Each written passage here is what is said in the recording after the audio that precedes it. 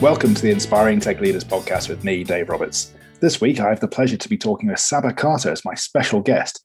Saba has recently served in the role of CIO at News Corp and a member of the board of directors for News Technology Services.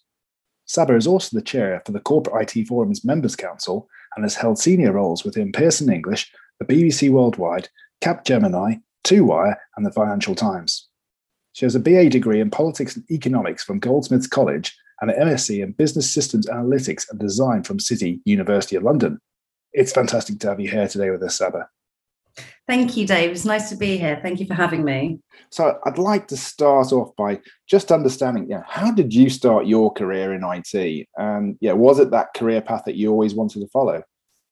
Actually, it wasn't at all. I studied politics and economics as my undergraduate, and I thought I was going to be a journalist. That was where my interest was. So I took a job, a summer job at the FT, the Financial Times, thinking that would be my entry onto the editorial floor. And at that time, the .com era was starting. I'm going to give my age away now. But FT was thinking about its online presence and was launching FT.com. And I joined a team which was putting adverts up actually on the site for the sales team. And someone very quickly spotted my comfort around technology and the ability to bridge technical and non-technical teams. And soon I was just invited to formally join the technology team. And I never looked back. I very quickly went on to deliver a number of programs for them and moved out to New York for a while to oversee their North American technology portfolio. At that point, I knew I wanted to continue in technology, but I didn't have a background in that training. So I went off and did my MSc in Business Systems Analysis and Design and decided I was going to commit to technology. That must have been a fantastic experience, though, getting to travel and see other parts of the world. It was brilliant. And I tell you what was really good, Dave, is headquarters for FT is London. That is the main office. But it had at that time, what we would call the satellite offices. Now they're regional, they're much more developed, they're much more established. But it was a great experience being in a smaller regional office of an organization where the head HQ was in another region and getting a really good, humbling experience of what it's like to have, strategy told to you. And now I think I have a lot more empathy when I deal with teams which are in other regions to make sure that actually, you communicate and get that buy-in from all areas at first. And I think that I've really learned a lot of that from that role. You've also gone on to have other senior roles with a number of high-profile organizations. You worked in Capgemini and the BBC and Pearson English. And what experiences did you gain from those roles? Oh, and like you mentioned, they're so varied and diverse. So, a number of them were very small startups, 2Wire, through to large organizations like Capgemini, which were doing large transformations at HMRC. And then working within organizations, I've worked in a number of media organizations which have been producing content and thinking about their audiences. So I've been really fortunate to be in roles where I've undertaken internal transformations for technology, but also been involved in products which are actually going to market. And I think that's given me a real appreciation that there isn't always a one size fits all. There isn't always one approach to do for something and get the right outcome. It's really about thinking what you want to achieve and bringing the right teams to do that. And I've been really lucky to work with very diverse teams across the globe. And that's really, really helped me think about what the best way to approach things are. So what do you think are those main challenges that leaders face in their roles today? And how is technology disrupting organizations? It's a great question. I think certainly in the more recent roles, the size of the scale of the organizations I've been involved in, something that when an organization gets beyond a certain size, it starts thinking about how to be more efficient and wants to scale and create something once and reuse multiple times.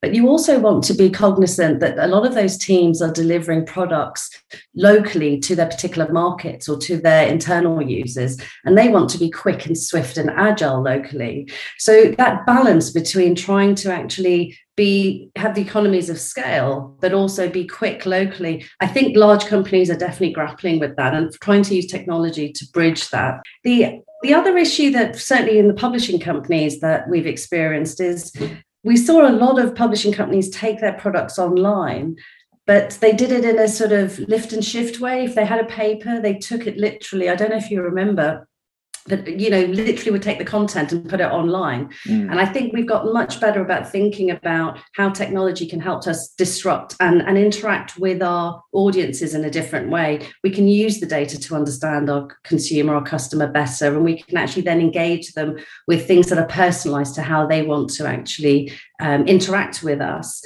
The issue obviously that brings with it is issues around data privacy and transparency of how we're using data. And I think GDPR and CCPA, they address the transactional side of data, but I think there's a lot of disruption and change that we need to think about around the principles and ethics of how we use data. And that should be a really big focus now as well for technology companies. It's something we really need to think about. But the other advantages technology has given us is, just how fast we can move now. The cloud has made it so easy to prototype and deliver new ideas without having to make great investment initially, which we couldn't think about decades ago. So you mentioned efficiency and security there. So how do organizations actually go about ensuring that they remain efficient, reliable, secure, but also able to still scale their organization and the growth of their business? Yeah, it's a really good question, because technology was so much simpler before, and you had boxes in one room and you could lock them down, and it was just much easier to think about how you were going to keep things secure.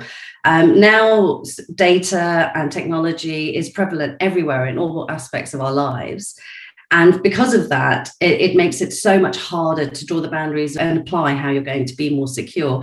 From the time you enter a building and your ID card gets swiped, to the time that you communicate and send an email to someone, or if you send personal details, your bank details, if you're trying to buy something, in our personal and professional lives, it's become really hard. And I think it's quite alarming how easily people will send sensitive data and not realize the risks associated. There's almost a herd mentality. If someone else is doing something, it must be safe. So raising education awareness has been a real focus.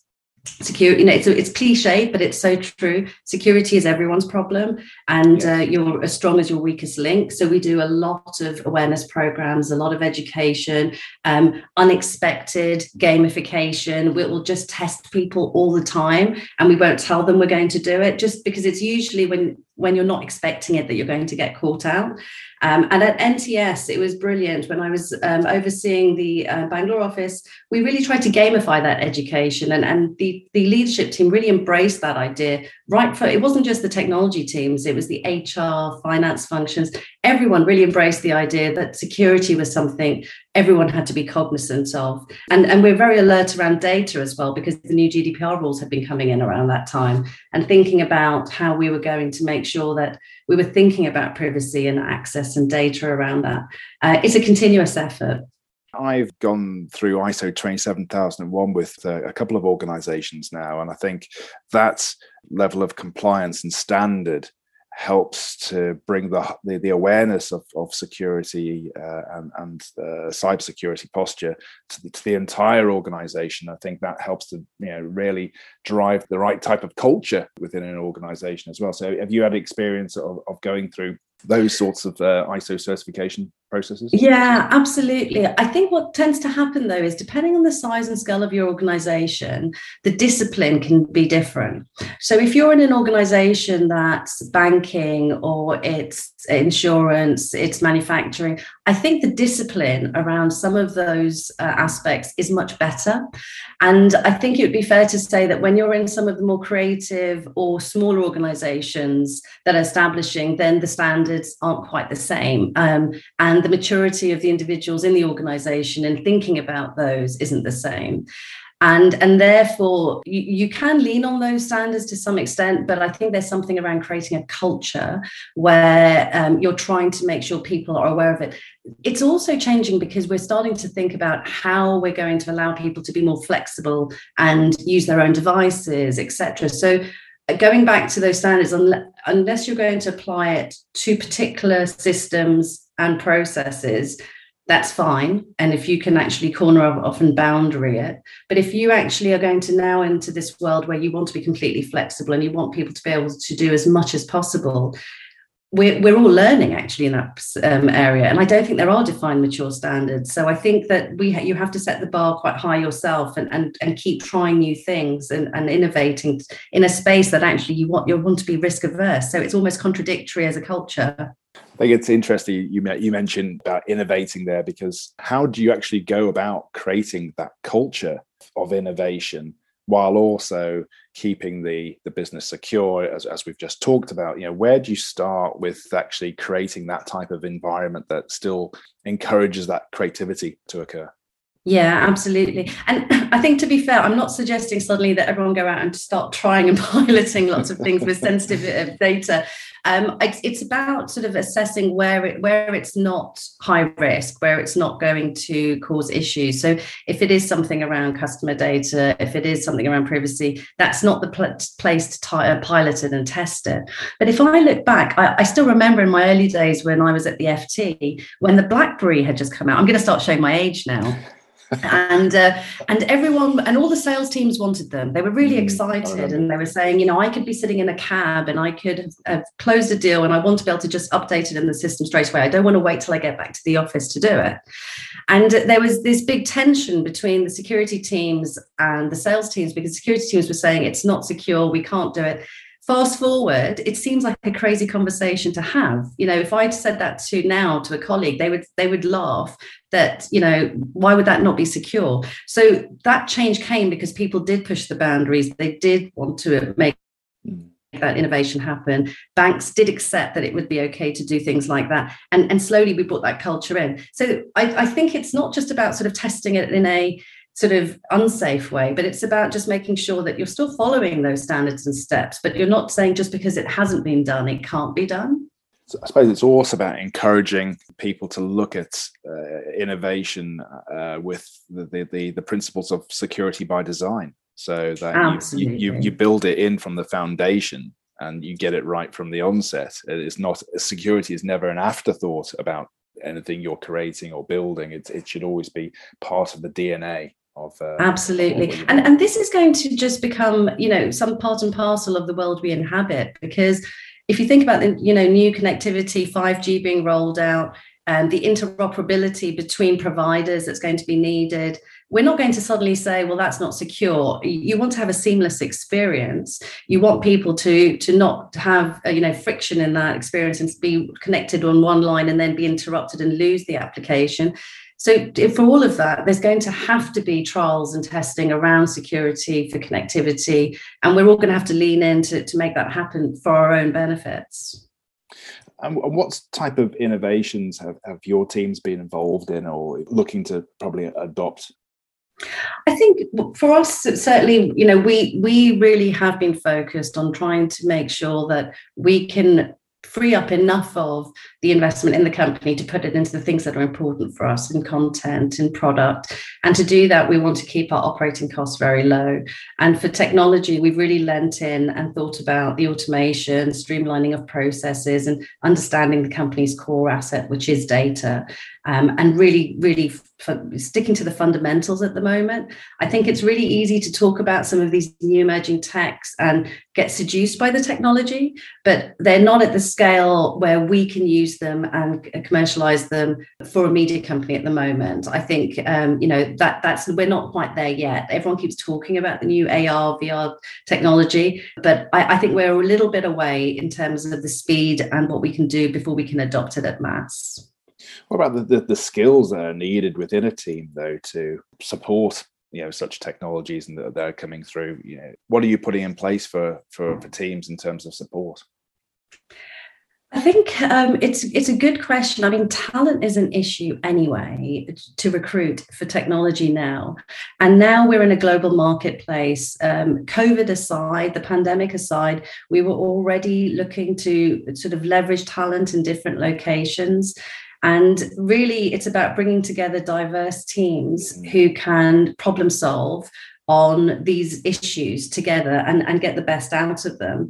So really, for me, it's been about leaning in and finding the right people, no matter where they are, and sort of setting them up with the environment to be able to innovate. I do think that sometimes, because we want to scale and deliver, we as companies push our teams to do things that are repeatable, because we feel that that will make them quicker. But actually, something that's repeatable and scalable usually is not very creative. So if you are solving a new problem, you don't want to bring necessarily a repeatable process. You want the team to be able to just think about it and ideate together to some extent. So I think really thinking about the outcome you're looking to achieve with the team and then setting up the right environment for them. So you also mentioned there about a diverse team. So what are you doing to help ensure that there is that diversity and inclusion within technology teams? Yeah, I mean, diversity is a continuous effort, and it's a real conscious effort. It doesn't happen just because you say you want a diverse team. It doesn't just suddenly happen.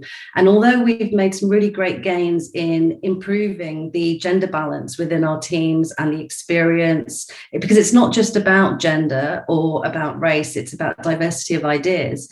It's really hard to make it happen because, as I mentioned, the talent pool is actually quite competitive. It's hard to get good talent anyway. And on top of that, if you're applying extra criteria and saying, on top of that, I want them to be of a certain background, I want them to be a certain gender, and I want them to come from certain areas, it's almost impossible. The one thing I do worry about is that we are starting to increase the number of women in technology, but I'm still seeing them in the softer roles in technology. I feel still it's very hard to recruit women in what I would call the hard technology roles, the architecture, if you're looking at sort of coding. So from that perspective, my concern is not all roles pay equally. And if we're talking about sort of reducing that pay gap between the genders in tech by introducing more women in technology, I think we also need to think about what roles they will do in technology. It's not just about having more women in tech, but it's about having a diversity of people across all types of teams. And that's really going to help the innovation as well. Absolutely agree with that. It's with those teams, what are the types of roles that you are seeing emerging as new opportunities today? I think, obviously, if you're in tech, you need to understand the tech. That makes sense. That's obviously a given. But I think that we've moved away from the traditional boxes and networks and storage sort of view of technology, because technology is so pervasive in everything we do. Really understanding the business and understanding the social use of technology is really becoming critical to technologists who work in organizations, because they are the glue. We are the glue that actually joins the dots and thinks about how all the different functions of an organization can come together to produce whatever it is you're producing. It's the privilege of being in technology is that you're dealing with marketing and sales and editorial or manufacturing, or you get to actually work with all the different functions. But as a result of that, the people that you really need in teams are not just good technologists. They need to be collaborators, people who can bring teams together, who can think about how to problem solve together. And I've worked with some really great engineers, but if they haven't been able to articulate their ideas or work as part of a team, they've been surpassed by others who really can master the art of words. So I do think developing those skills is now paramount importance to get ahead in technology. What are those skills that you think are needed for executives in technology to actually be able to articulate the strategic value to the rest of the C-suite? What are those key communication skills required? Yeah, I personally spend a lot of time doing this, and I know that a lot of colleagues do, is I think it's less about communicating the value of technology to the rest of the business, but it's more about communicating the value of technologists. The more that we're moving to off-the-shelf solutions and solutions which are as a service, it's easy for organizations to see the technology function just as a broker and not see the real value that the technology department can add to the organization as a whole. But if you want to avoid things like vendor lock-in, and you want to keep security front and center, and you want to ensure that your data and your digital assets are being leveraged in the full way that they can, you really need a technology partner to help you navigate that really diverse landscape. If you end up with each function going out and getting its own solutions, you'll end up with a very siloed estate, and you won't be able to have that enterprise view that you can then get efficiencies on a much grander scale with. So I think that it's really important for them to understand what role technologists will help in partnering with them. So there is also that pressure, I guess, all the time to encourage and develop digital transformation within a business and an organization, and to keep pushing the boundaries. But how do you do that while also keeping the supporting the legacy systems and keeping the business as usual operations running? How do you manage to get a balance of both? Yeah, it's a really good question, because in a number of companies where I've worked, where they have a mix of products, which are products which have a legacy estate and products which don't, you can really see the advantage that the latter have. If a product doesn't have a legacy background, the tech stack tends to be simpler. They can innovate very quickly. They can think, they're not locked in with, this is how we had it before, this is what our bricks and mortar function looks like, or this is what our print product looks like. Then they're not held back by that thinking, and they also don't have to think about any old technology they're still maintaining. But the learning from that for me is being able to keep a separation between those teams. Small focused teams that are looking to not boil the ocean, manageable outcomes quickly, to keep momentum and keep energy levels of the team up as well. Because if you are maintaining legacy systems, it can be quite demoralizing to see other people working on really sexy, new, innovative ideas. So small focused teams, but rotating people to try and get as much variety for them as well. But having the same teams work on legacy and innovation, I don't think that works. And I haven't seen a lot of people still adopting that. I think that is the balance that we've got to try and achieve. And I think you're absolutely right, and I hear that from many other people as well. It's that rotation that's required. You can't have just one group that's just purely dedicated to the new transformational and innovation work, and having another team that is supporting the legacy systems, because as you say, it can be quite demoralizing for those that are not getting to develop their own skills and talent. So absolutely agree with everything you said there. So far in your career, what have been the highlights to date, and what's been the proudest moment in your career so far? I've been really fortunate to have worked in some really great companies, and I personally just really enjoy working with teams to overcome difficult problems. I'm a problem solver at heart. So if someone says something can't be done or it's really difficult, I find it really hard to resist the challenge. So whether it's implementing a finance transformation program within 1 year to hit the year-end date, or launching a completely new site and team within months, as we did with NTS for News Corp, or even launching a new platform for a new market in time for Chinese New Year, which we did at Pearson English. I just love being part of large transformations, and I've been fortunate to be in companies which have trusted me to lead such initiatives for them, and work with really diverse and very talented people while doing that. So what is that best bit of advice that you received during your career ascent, and what would be the advice that you would give to other people now starting out a career in technology? I think it's less about a specific piece of advice, but it was something that I was able to do very early on. The FT, when I joined them, had a great rotation scheme. They would move you around all the departments. So you got to work in the networks team, you got to work in development, you had to work in PMO and understand the finance side of it. You had to work on, our storage area. And through that, you got a really good appreciation holistically of technology. I hear a lot of people talking about coding all the time now, and how everyone has to learn to code. And it puts a lot of pressure, one, to specialize very early on before you might have realized what your own strengths are. I think technology is really diverse, and there are so many different roles people can do and play to their own strengths instead of just trying to fit into a box.